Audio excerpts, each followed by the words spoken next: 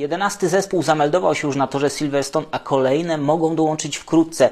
Więcej na ten temat już za chwilę, dlatego tradycyjnie polecam, nie oddalajcie się od odbiorników, zostańcie ze mną.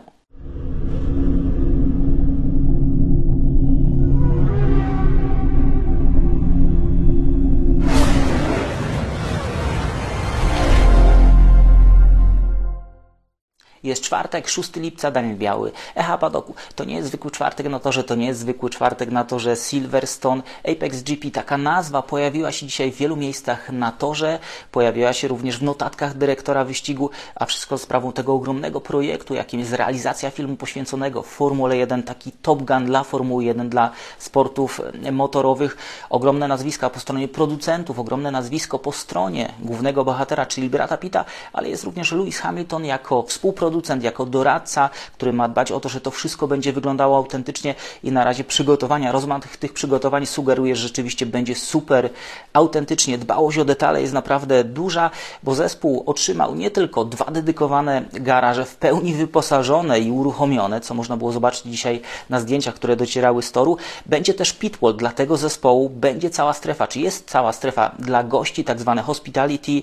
No i mamy te 2 samochody przygotowane również przez Mercedesa, samochody Formuły 2 dostosowane wizualnie, choć pojawia się informacja, że również zwiększono rozstaw osi, aby ten samochód przypominał obecny samochód Formuły 1. Mamy ogromne kamery, które znalazły się na torze, ale również kamery umieszczone w samym samochodzie. 15 kamer znalazło się w tych specjalnie przygotowanych samochodach po to, żeby złapać każdy kąt i oddać jak najlepiej tą rywalizację za kółkiem samochodu jednomiejscowego. Kamery pojawiły się, czy pojawią się również w bolidach, które będą się ścigały w ten weekend po to, że FIA dała zgodę, żeby takie małe kamery filmowe znalazły się w tych samych miejscach i lokalizacjach, gdzie umieszczone są kamery telewizyjne, więc producenci zbiorą naprawdę dużą ilość materiałów z tego toru. Będą prywatne sesje, 7 lub 8 prywatnych sesji w trakcie weekendu. Pierwsza już za nami zostanie wykorzystana przez aktorów, którzy pojawią się w tych zmodyfikowanych samochodach na torze i pewnie te zdjęcia z niedużą prędkością będą potem obrabiane, przyspieszane po to, żeby wyglądały jako część rywalizacji, ale pojawiła się już jakiś czas temu ciekawa informacja, że te samochody znajdą się na starcie niedzielnego wyścigu. Potem się z tego wycofano. Na dzień dzisiejszy taka nieoficjalna informacja jest taka, że te samochody rzeczywiście przejadą okrążenia instalacyjne wspólnie z innymi bolidami Formuły 1. To wszystko trzymane jest w naprawdę dużej tajemnicy. Jak będzie, zobaczymy. Pojawienie się tego dodatkowego zespołu na torze, mimo że on nie będzie rywalizował z innymi w trakcie tego weekendu wyścigowego, jest takim powiewem świeżości. Stefano Domenicali nazwał to pojawienie się tego filmowego zespołu dość inwazyjnym, bo ingeruje mocno w weekend wyścigowy Formuły 1. Natomiast to jest taka sugestia, co nas czeka w niedalekiej przyszłości, kiedy do stawki dołączą w końcu nowe zespoły. Nadal jest opór ze strony obecnych zespołów, nadal jest pewien opór ze strony Liberty Media, tylko FIA zdaje się być taką bardzo otwartą stroną na to, żeby tą rywalizację wzbogacić o nowe podmioty i nadzieja na to, że to wzbogacenie dojdzie do skutku, wynika czy wypływa z wywiadu, którego Mohammed Ben Sulayem udzielił Associated Press.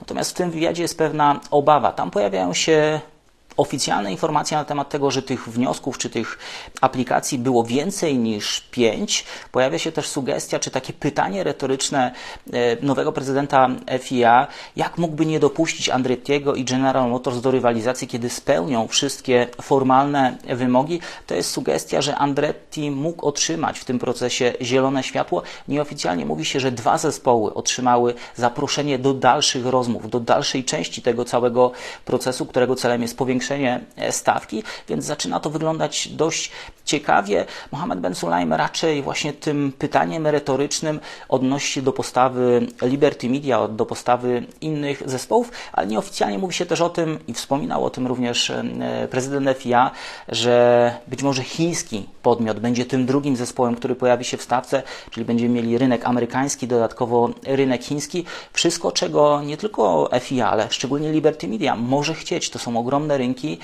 Amerykański nie do końca jeszcze przełamany, choć już wygląda to lepiej niż kilka lat temu. Chiński jeszcze, myślę, że nie zbadany do końca.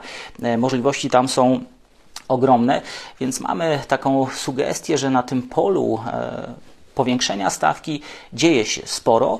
Mamy 2 możliwe aplikacje, które zostaną rozpatrzone pozytywnie i 2 zespoły dołączą do rywalizacji. Andretti chciałby dołączyć do rywalizacji już w roku 2025. To bardzo ciekawe, dość karkołomna próba, bo trzeba by się dogadać ze starymi silnikami, zbudować samochód według tych starych regulacji, a za chwilę zacząć budować samochód według nowych regulacji.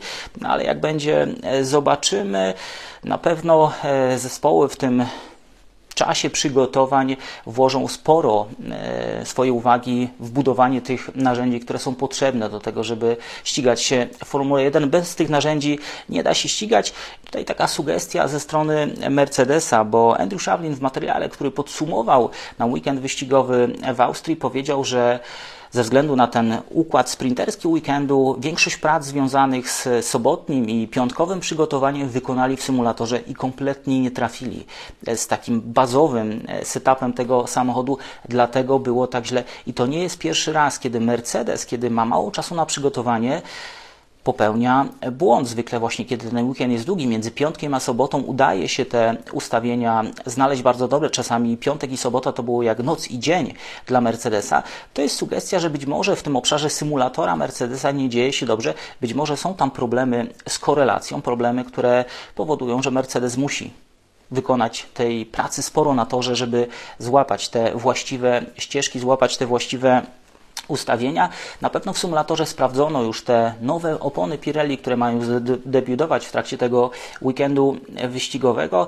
Jakie wyniki są w Mercedesie, tego nie wiemy, natomiast nieoficjalnie mówi się, że te opony, mimo że Pirelli czy Mario Isola zapewnia, że zmieniła się tylko część konstrukcyjna, te opony mają być bardziej odporne na te przeciążenia rosnące, cały czas przeciążenia, bo zespoły dokładają docisku, to wszystko uciekło z tych kalkulacji przedsezonowych, dlatego w trakcie sezonu potrzebna była zmiana specyfikacji opon. Mario Isola twierdzi, że jeżeli chodzi o właściwości tych opon, to one nie powinny się zmienić. Przyczepność powinna zostać taka sama. Zostają takie same ciśnienia w oponach, ale tak jak wspomniałem, nieoficjalnie mówi się, że szczególnie przednie opony będą zachowywały się lepiej, będą dawały większą przyczepność, będą bardziej trwałe, na czym mogą skorzystać takie zespoły, które dzisiaj mają problem w tej przedniej osi, gdzie ta przednia oś nie trzyma tak mocno, gdzie ta przednia oś ma jakieś tendencje do uślizgów, do przegrzewania się. Te nowe opony mogą to poprawić. Jako zespoły, które mogą na tym najwięcej zyskać, wskazuje się takie zespoły jak Ferrari czy Aston Martin.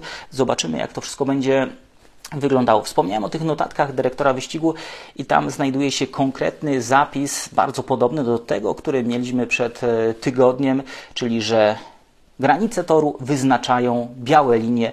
Każdy wyjazd za te linie w trakcie kwalifikacji czy wyścigu będzie skutkował skasowaniem czasu okrążenia i pewnie takimi konsekwencjami jak w Austrii, więc te limity toru nadal z nami zostają i to jest ten pozytywny element, jeżeli kierowcy się do tego przyzwyczają, a byli kierowcy i eksperci mówią, że oni są w stanie się do tego przyzwyczaić, tylko dyrekcja musi być konsekwentna, to może nas czekać również cała litania tych skasowanych czasów, która pojawi się na wyświetlaczu, na tych ekranach, które znajdują się na pitwall zespołów. Natomiast wrócę do tego, co działo się w trakcie weekendu wyścigowego w Austrii, bo krąży ta liczba 1200 przekroczeń toru. To nie jest do końca trafna liczba. Teraz pozbierałem kilka różnych informacji z różnych źródeł, oficjalnych i nieoficjalnych. Te 1200 przekroczeń toru to są sygnały z czujników umieszczonych poza torem, czyli tych czujników, specjalnych czujników, które mają monitorować właśnie to przestrzeganie limitów toru. Te czujniki, o czym mówił bardzo obszernie Karun Chanduk, nie są jeszcze na tyle precyzyjne, na tyle dokładne, żeby być w stanie wyłapać, czy rzeczywiście doszło do tego przekroczenia. I tu dochodzimy do clou tego całego zamieszania. Każde takie przekroczenie, czy każdy taki sygnał z czujnika musi być zweryfikowany przez jednego z ludzi FIA. On siada do nagrania i po prostu je przegląda. Jeżeli było ich 1200, a weźmiemy pod uwagę, że tych pracowników oddelegowanych do pilnowania limitów toru było tylko 9, to z kolei powiedział Jalen Palmer, no to mamy przepis na katastrofę. Co więcej, Andrew Shavlin w materiale Mercedesa powiedział, że obciążenie tego systemu było tak duże, że nie wszystkie przekroczenia z czujników zostały przetransferowane, czy pojawiły się na tych ekranach, które prezentowały przekroczenie limitów toru, stąd zespoły nie miały możliwości informowania swoich kierowców, że są już na limicie. Dochodziło do takich kuriozalnych sytuacji, że kiedy kierowca otrzymywał informację o tym, że ma trzecie przekroczenie, to tak naprawdę miał ich już 4 czy 5 i kara była w zasadzie nieunikniona. To wszystko jest wynikiem takiej niskiej wydajności tego całego systemu, niskiej dokładności i potrzeba będzie kolejnych miesięcy, żeby to wszystko uporządkować, albo nowych narzędzi, takich jakie są wykorzystywane chociażby w tenisie czy w piłce nożnej, żeby pilnować tych limitów toru. Formuła 1 na pewno do tego dojdzie, natomiast na razie są skazani na takie bardzo jeszcze prymitywne rozwiązania, żeby pilnować tego, czy kierowcy nie wyjeżdżają poza tor. Co ciekawe, Mike Krack przyznał, że było pewne zamieszanie związane z tym ich protestem, bo kiedy zwrócili się do FIA, do dyrekcji wyścigu z informacją, że nie wszystkie przekroczenia zostały wzięte pod uwagę przy wyliczaniu tych kar, otrzymali informację, tak, to liczenie nadal trwa, czyli FIA cały czas ten proces prowadziła i ostateczne wyniki tego podliczenia będą widoczne w tej proponowanej klasyfikacji, czy wstępnej klasyfikacji. Natomiast kiedy zespół Aston Martina zobaczył te klasyfikacje, nie zgadzało się z ich własnym przeliczeniem, wtedy dopiero zdecydowali się złożyć ten protest, ale zanim to zrobili, przejrzeli wszystkie nagrania swoich kierowców i sprawdzili, czy któryś z nich nie ucierpi na takiej operacji. Okazało się, że obaj są bezpieczni.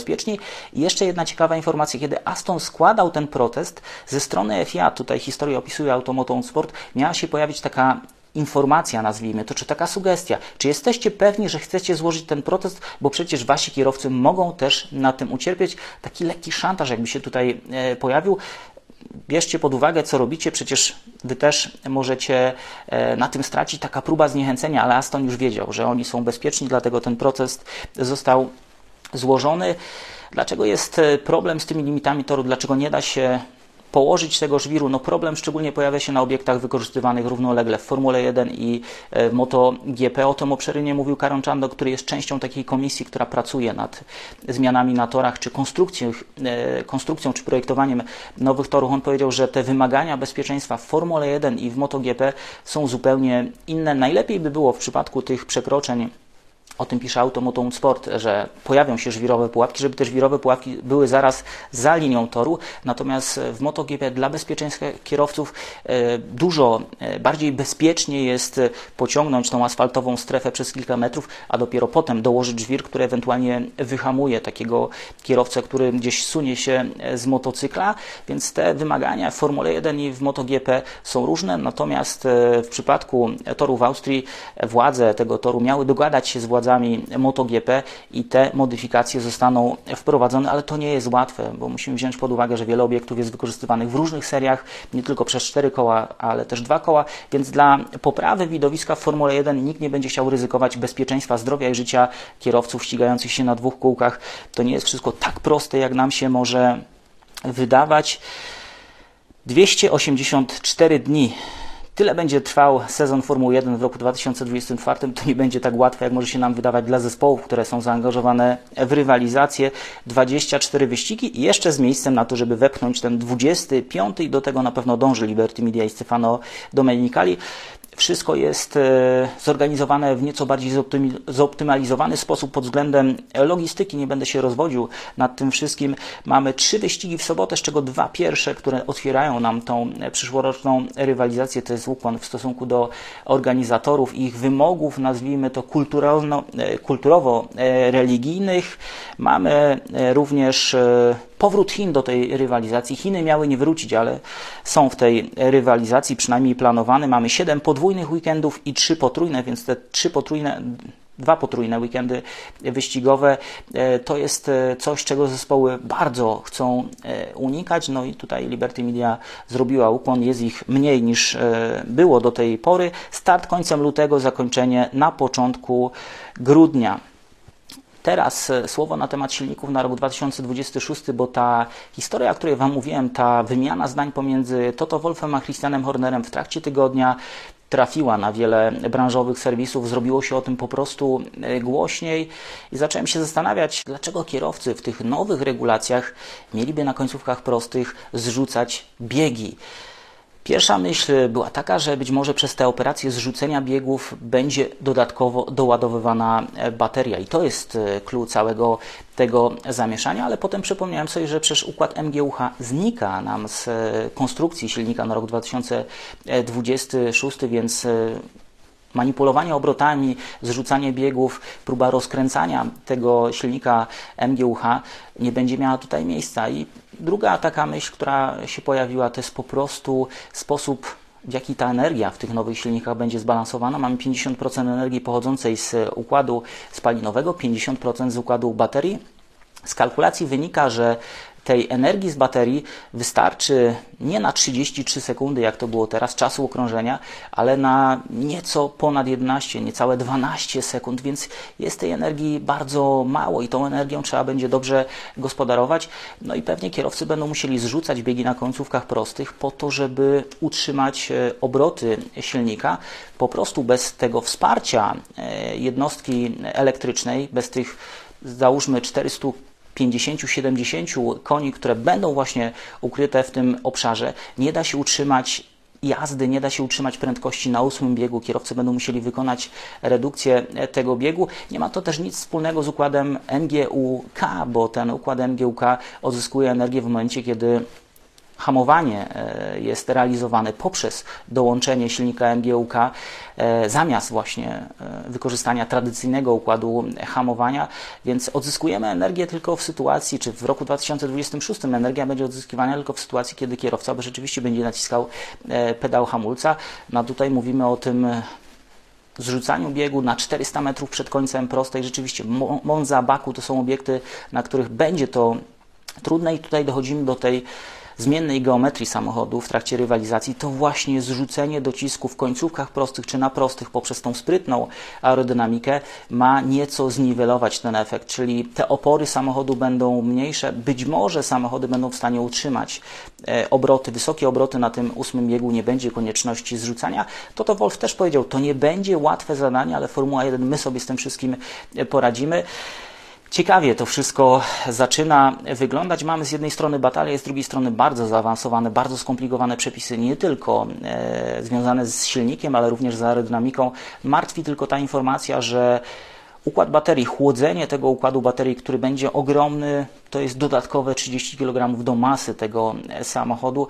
Powinniśmy iść w nieco innym kierunku, ale taka jest obecna wola wszystkich zaangażowanych, czy większości zaangażowanych w rywalizację, więc tego nie da się zmienić. Na koniec Mick Schumacher na torze Portimao z McLarenem w ramach swoich obowiązków kierowcy rezerwowego. Mick miał okazję w końcu sobie pojeździć w innym samochodzie. McLaren, dając mu do dyspozycji maszynę z roku 2021, prawdopodobnie chciał go zapoznać z tymi wszystkimi procedurami. Być może taka była też część umowy wypożyczenia tego kierowcy do McLarena z Mercedesa, żeby dostał trochę tej jazdy, żeby całkowicie nie zardzewiał. Zobaczymy, jak to wszystko będzie wyglądało.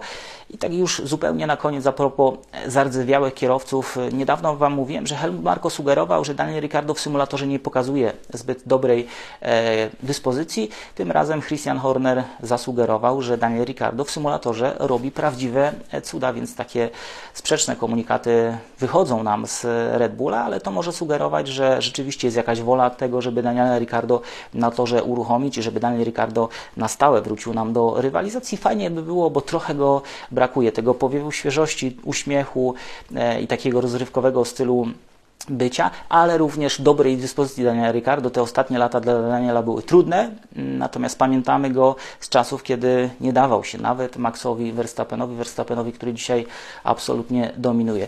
Tyle na dzisiaj przed nami. Ciekawy weekend, trochę było dzisiaj tych filmowych newsów, ale rzeczywiście to jest to, czym Formuła 1 dzisiaj żyła przez większość dnia. Jutro pewnie skupimy się bardziej na kwestiach technicznych. Mercedes przywiózł nowe skrzydło, nowe rozwiązania w Alpine. Alfa Tauri ma coś nowego, Alfa Romeo będzie o czym rozmawiać. Za dzisiaj Wam bardzo dziękuję. Trzymajcie się i do zobaczenia w kolejnym wydaniu magazynu Echa Padoku.